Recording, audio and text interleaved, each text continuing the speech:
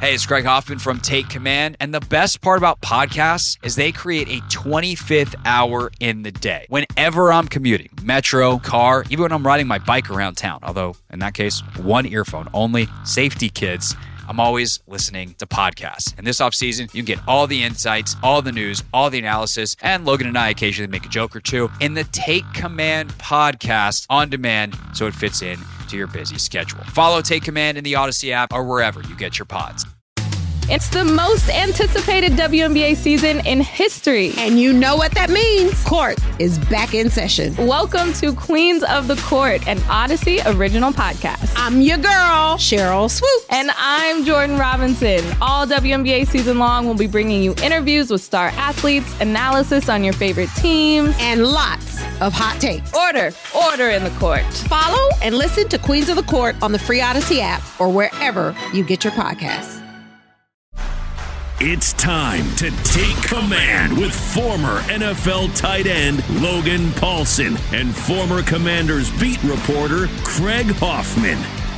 Take Command podcast from Odyssey Sports. I'm Craig Hoffman. That is Logan Paulson. And with us today, Logan, he was with you down in Mobile. Sam Fortier of the Washington Post, somehow making his podcast debut. Sam, one of the hardest to schedule men in the entire DC media sphere. But we did it. I appreciate you guys having me. It's funny. I did a hit with Logan down in Mobile, and he suggested a similar thing. It's certainly not my intention to be the reputation as a hard to schedule guy, but I'm glad that we finally made it happen. I'm super excited to chop it up with you guys. Yeah, he's just big time, Craig. He just big time. Just says, "Oh, I got an agent I got to talk to. I got a coach I got to talk to." You're like, "Oh, I know where I'm at in the hierarchy," and I think that's what he does here too. It's okay, I got you. He's got to do his job, so there is that. You got to do what you got to do, man. I get you. You know, like if I didn't play 10 years in the league, so I got to get information other ways because I'm not as good as just sitting there. You're assuming I get information. I just kind of hang out down there and just shoot the. All right, so today on the show, we will review these two guys' week in Mobile.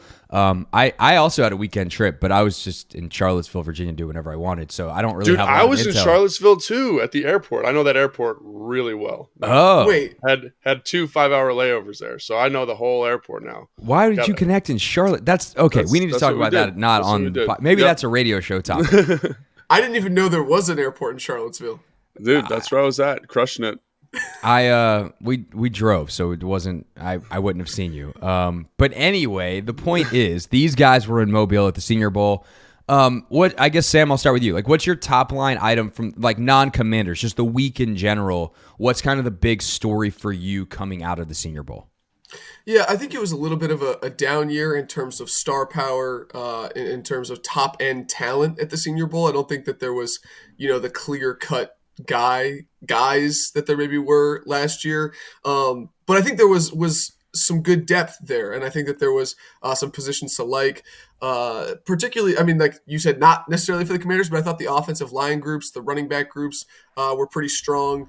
The linebacker group, I think, was the weakest. The quarterbacks were pretty weak. But that's sort of just my general overview of what we saw in Mobile in terms of on-field talent. Yeah, I always laugh when it's like, oh, this is a strong draft or a weak draft. I'm like, it's strong positions you need. It's a strong draft. Screw everybody else. Right. Logan, I feel like that's kind of what we talked about last week too, is like the positional strength in this draft is in great alignment with what Washington ultimately, especially early, is going to be looking for. Yeah, I mean, I think, obviously the offensive line, I think that was probably the strongest group. That and like the defensive line edge rusher group is very strong. Like I know Sam mentioned probably not the top end, but you'll probably see 3 dudes from the defensive line get drafted potentially at the bottom of the first. You might see 3 or 4 dudes from the offensive line kind of in that first, second round area. So that group's pretty deep. I'd say receiver was pretty down. Cornerback was pretty down. There were some linebackers there that I think have some ability, but the general devaluation of the linebacker position is probably not going to bode very well for that group getting picked very high. But yeah, I'd say the star power there was in the offensive and defensive line groups. I'm trying to think if there's anybody I'm forgetting. But yeah, that's kind of generally what I would agree with overall, in terms of like big themes. Obviously, some people stood out in the wide receiver group, like the kid from Stanford did an excellent job and probably made himself a lot of money, but because of his injury history in college, probably not going to get into that second round group. Maybe he will, who knows? But that's kind of what you're dealing with the people that were there, kind of a bunch of, I don't want to say misfit toys, but guys that are looking to kind of establish themselves, and receiver generally is just down this year, but none of those top corners were there. None of the, what I'm saying? So just a little bit kind of different vibe at the Senior Bowl this year. Yeah. There's always guys, though, that do kind of make that leap, that jump where it's like, oh, that was maybe a second round guy. Now he's being talked about middle of the first or whatever it may be, late round guy who's now talking about a second round pick. Who are some of the movers, shakers for both of you guys? Logan, I'll let you start. Who are some of the movers and shakers this week for, really helping themselves or, if anybody really hurt themselves this week? Let's just start with the positive, like the offensive lineman in particular. I think a guy that really stuck out to me was Darnell Wright. He was a guy that when I watched his film, I was kind of like, you should be being talked about as a first-round selection. And everyone kind of had him in that, that big board that everyone talks about in that 50 to 60 kind of range. And I just didn't feel like that jived. And then after this week, you're starting to see people kind of mock him at the bottom of the first, which feels right, which feels kind of more in line with what his tape was showing. So I don't know if he's a riser, but I think the media is kind of being aware of him a little bit more. Obviously, the kid from Ohio State, DeJuan Jones, is a guy that played one day of practice, but was very dominant in that day. And so, again, a guy that was probably, kind of mid-second round, slowly creeping up people's boards. And it'll be interesting to see how that all shakes out. But those two guys for sure helped themselves. And in the offensive line group, a guy that I'd say hurt himself a little bit would probably be the kid from BYU, Blake Freeland. Big, tall kid, kind of played in an outside zone system in college and just had a really hard time kind of anchoring versus bull rushes and stuff. And so that to me showed up on his film. So not really a mover or a riser for me, but I know PFF had him as their fourth rated tackle. So to me, after this week, those other two guys probably jump. Maybe the kid from Syracuse also jump him. So to me now he's the seventh or eighth best tackle in the group. And I think those other guys just did a really nice job kind of showing themselves to be really dominant, kind of NFL starting caliber players, I guess. Yeah, to echo Logan, I think his note about DeJuan Jones and Darnell Wright were pretty good. Those guys are both huge guys. I mean, Darnell is 6'5", DeJuan Jones 6'8", both 340 plus. One guy that stuck out to me, particularly if Washington really does commit to this run first approach, which I'm still skeptical of, but I think a riser, and not that he was rated low, for a center coming in, but John Michael Schmitz, the Minnesota center, I thought he played really well, especially in the run game. I think Logan, you and I talked about him being able to reach shades, and just really show his dominance in the run game. I talked to him and he joked that Minnesota ran like 80% of the time last year. And so I think that he would fit in really well schematically. Probably not, obviously not a first round pick when you're talking about positional value of center, but in the second or third, maybe third is a risk, but I think that's sort of the range that you're talking about for him. And he's a little bit, he's not Tyler Larson size, but I think he's like the Wes Schweitzer kind of size as well. And then guys that help themselves. I think that people liked Julius Brents, the corner out of Kansas State. He was a little longer, 6'3", 202. This DBs group wasn't super talented. I don't think that people were very high on them, but I had a couple of conversations with people who were like, if we're looking, later in the draft, that guy with his size, we think we could coach him up. I think that he's a guy that helped himself. The guys that hurt themselves. Logan mentioned Matthew Bergeron, the Syracuse offensive lineman. I don't think he had a great week. Sam, you don't have to prove that you're not biased. Well, I was going to say it's a little disappointing. I think he was fine. I think that's the thing. Is like people, the Senior Bowl is funny in this way. Sorry to cut you off, Sam. It's no. Julius Brents, for example, right? His tape is kind of middle of the road to below average, right? He comes in, he has the first day of one-on-ones, he crushed it. Then he kind of gets in the narrative, he gets in the sphere of conversation, and then the next 2 days were not very good. So you know what I mean? So it's like he had one excellent day, two kind of average days that I feel like more align with the film, right? That is there. And I think the same thing happened with Matthew. Like Matthew had a bad day, and then he had two good days, but he kind of misses the media kind of narrative for the week, right? Does that make sense what I'm saying? Like, it's You're really saying I'm caught up in the narratives. No. I'm just saying generally, like if you He's saying that you have a first impression and you're susceptible to it. Because we're human and that's how it works. If you just take a step back and say, like, that's what happened. Like, everyone says, oh, this guy's looking good. And then it kind of, but like, think about DeJuan Jones as a perfect example. He practiced one day and he missed the rest of the West. And everybody was talking about DeJuan Jones even on the third day. So like, I just think there is like this momentum, this inertia associated with the Senior Bowl and this confirmation bias that comes in, I think, oftentimes. So in terms of guys that played well, like no one's talking about Tyler Steen from Alabama. No one's talking about Matthew Bergeron because they were consistent. They didn't do anything wow, but like those are two starting caliber players in the NFL. And I think they showed that. Now they didn't have the DeJuan Jones measurement. They didn't have, the Darrell Wright kind of pancake block and one-on-one, none of that showed up. But in terms of consistent play, that's where it's hard to kind of, I think, distinguish from like the stuff that PFF puts out every hour there, right? In terms of promoting narratives and promoting guys. And like, I don't know, that I just wanted to bring that up just as a point in general. The Senior Bowl is funny in that way because it does kind of get this inertia for certain guys that come out really hot. But did they perform that much better than other people there? I don't know. Well, and that can carry through the whole draft process too. Absolutely. Like I think, a couple years ago when Baker went 1 overall, like he comes to the Senior Bowl late. It's super flashy. It's like, oh my God, Baker's here. He dominates the week. He was incredible all week. He has a great combine. He goes out and throws well. And then he winds up going number 1 overall. Would he have anyway based off the tape because his tape was really good? I mean, he won the Heisman Trophy. Maybe, but there is some of that I think that does carry. It starts at the Senior Bowl. And I know Jim Nagy's probably like, yeah, good job, Craig. The Senior Bowl or the draft starts in Mobile. It's their whole slogan, right? But it starts in Mobile and then can carry throughout this entire process if a guy has a good process, good interviews, good workouts, all that kind of stuff.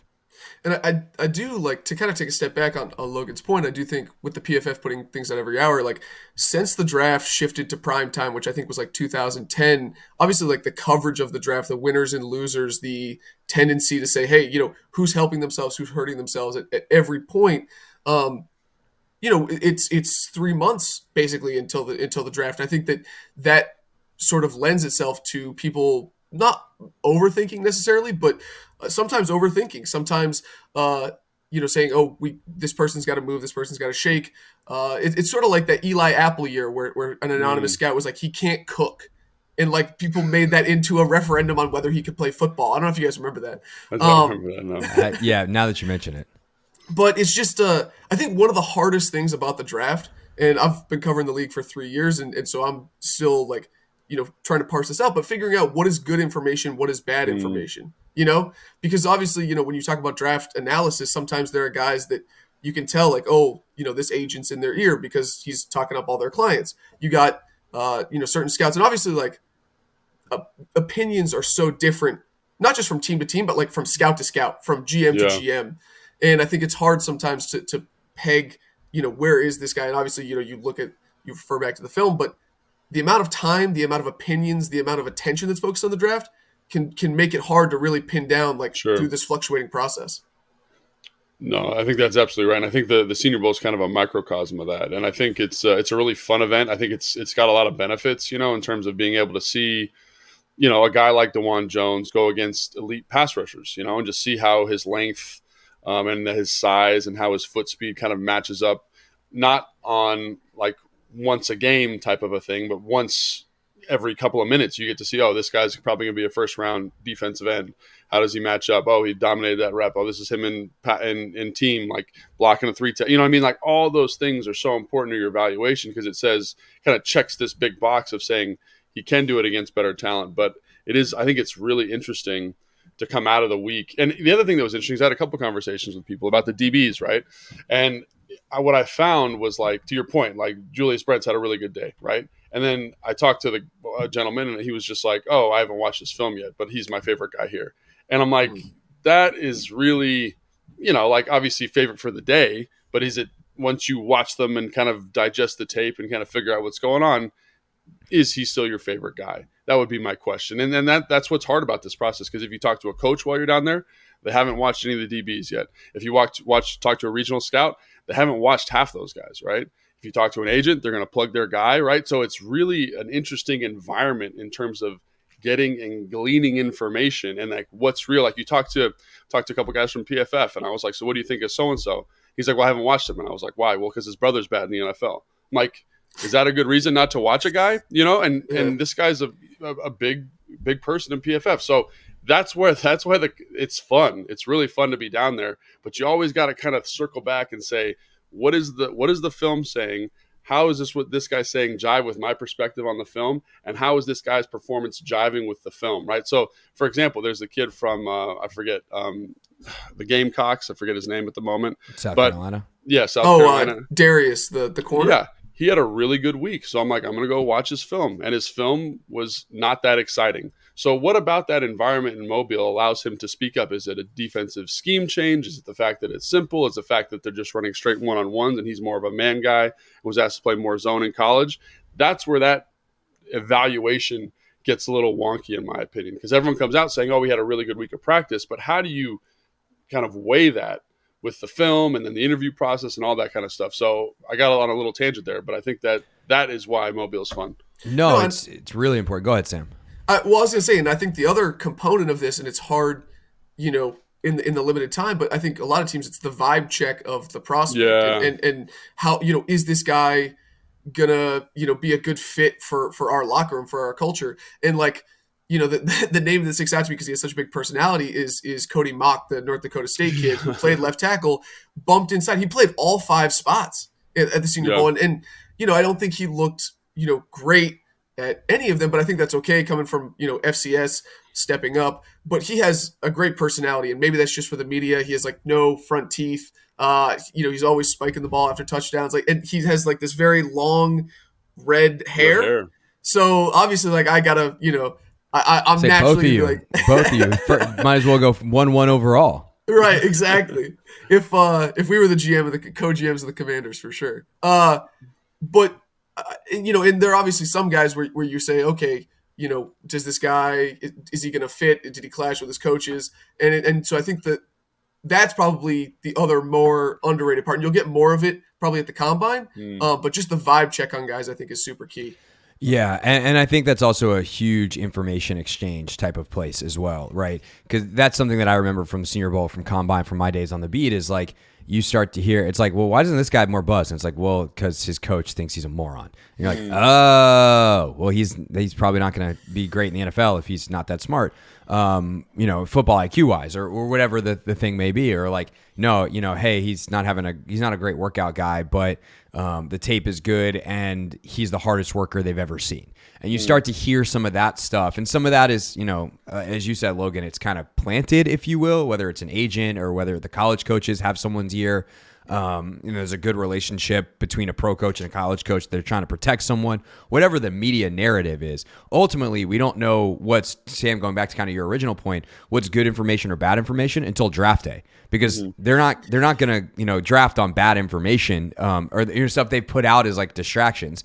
And then even then, like, okay, that told us what they were thinking at the time. We still don't know how it's going to play out. That takes, sometimes it takes a year, sometimes it takes 5, sometimes it takes 10 to see whether or not that information they were acting upon that they thought was good information was actually good information in terms of its correctness. So it is a very multi-stage process, and it is why, this process kind of exists, as opposed to just being like, all right, NFL season's over.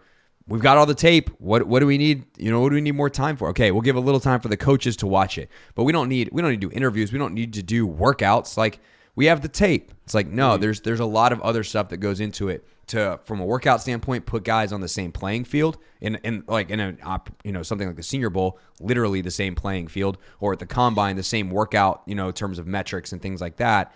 And then obviously the information, the medicals that happen in Indy are super important. A lot of people will tell you that's actually the most important thing that happens in Indianapolis at the Combine is the medicals. So it's very multifactorial, although, Logan, kind of what you were saying, there's only so far it should stray from the tape, because that's at the end of the day what they got to do is go out and play football. Yeah, and I think, you bring up an interesting point. Like, I was talking with somebody about the Maryland left tackle, and he's super inconsistent on tape. Like, he's, one play he's got the best play of all time, and then the next play it's like he gets beat by like some guy who's pumping gas, next year, whatever it is. You know what I'm saying? So, and then I had a conversation with someone, like, I had an interview with him, and basically what he said is like, I get him now. And I was like, oh, so is that a good thing? He's like, I don't know if it's a good thing, but I just understand him more now, and so kind of to your point, just kind of fleshing out that process, getting more information, kind of saying, maybe this is why he is this way. Is this a correctable thing? It wasn't like he came out of the interview saying, oh, like, I love this guy. It was like, I get it. And I think there is something like an empathy there that these events afford you, right? Because people don't understand that, like, you have practice at the Senior Bowl, but they also have interviews, right? It's like a big interview process. They get to know all these players. So, understanding the guy, understanding how he fits. Like, I remember I was talking with a coach, a guy that I used to work with when I was in Atlanta, and he was like, oh yeah, like, half the reason I interview a guy is just to see if I'm compatible with him, if I would like to coach him. And because I think when you get really down to it, like, I'm doing DBs right now, and all the DBs from the Senior Bowl were kind of, like we talked about, kind of so-so. They're probably like 4th round and below. You might get a couple guys, probably 2 guys that might sneak into the 2nd, 3rd round area, but on the whole, they're kind of lower guys. But when you come to those decisions, it's like, can I develop this guy? Can I build a relationship with this guy? Can I communicate with this guy? And that's where those interviews become extremely significant, because it's like, oh, shoot, like, I'd rather coach this guy. And who am I going to spend more time investing in developing? Is a guy that I like, So that's another really important element of these events. And to your point, Logan, I think I had a conversation with the GM who said that he, like, when he talks to his scouts, like in the war room before the draft, he thinks that if you put on the tape and you say, oh, I want these 3 receivers in this order, you can talk to another scout who you respect just as much, and he has the receivers in the different order. And so he talked about, like, it's important for him for his scouts to tier guys. Okay, this guy is clearly tier 1, and that's fine, but these 3 receivers, that's tier 2. Like, I'm happy if we end up with either of them, because he thinks, like, if you start ranking guys, then you can say, oh, you can take that personal, like, oh, this scout has this guy ranked ahead of my guy, so I need to fight for my guy. But if you put it in tiers, he thinks it minimizes the ego in the room to say, okay, we generally are on the same page about this guy, and if we end up with your guy or my guy, we're still ending up with what we see as an equal talent.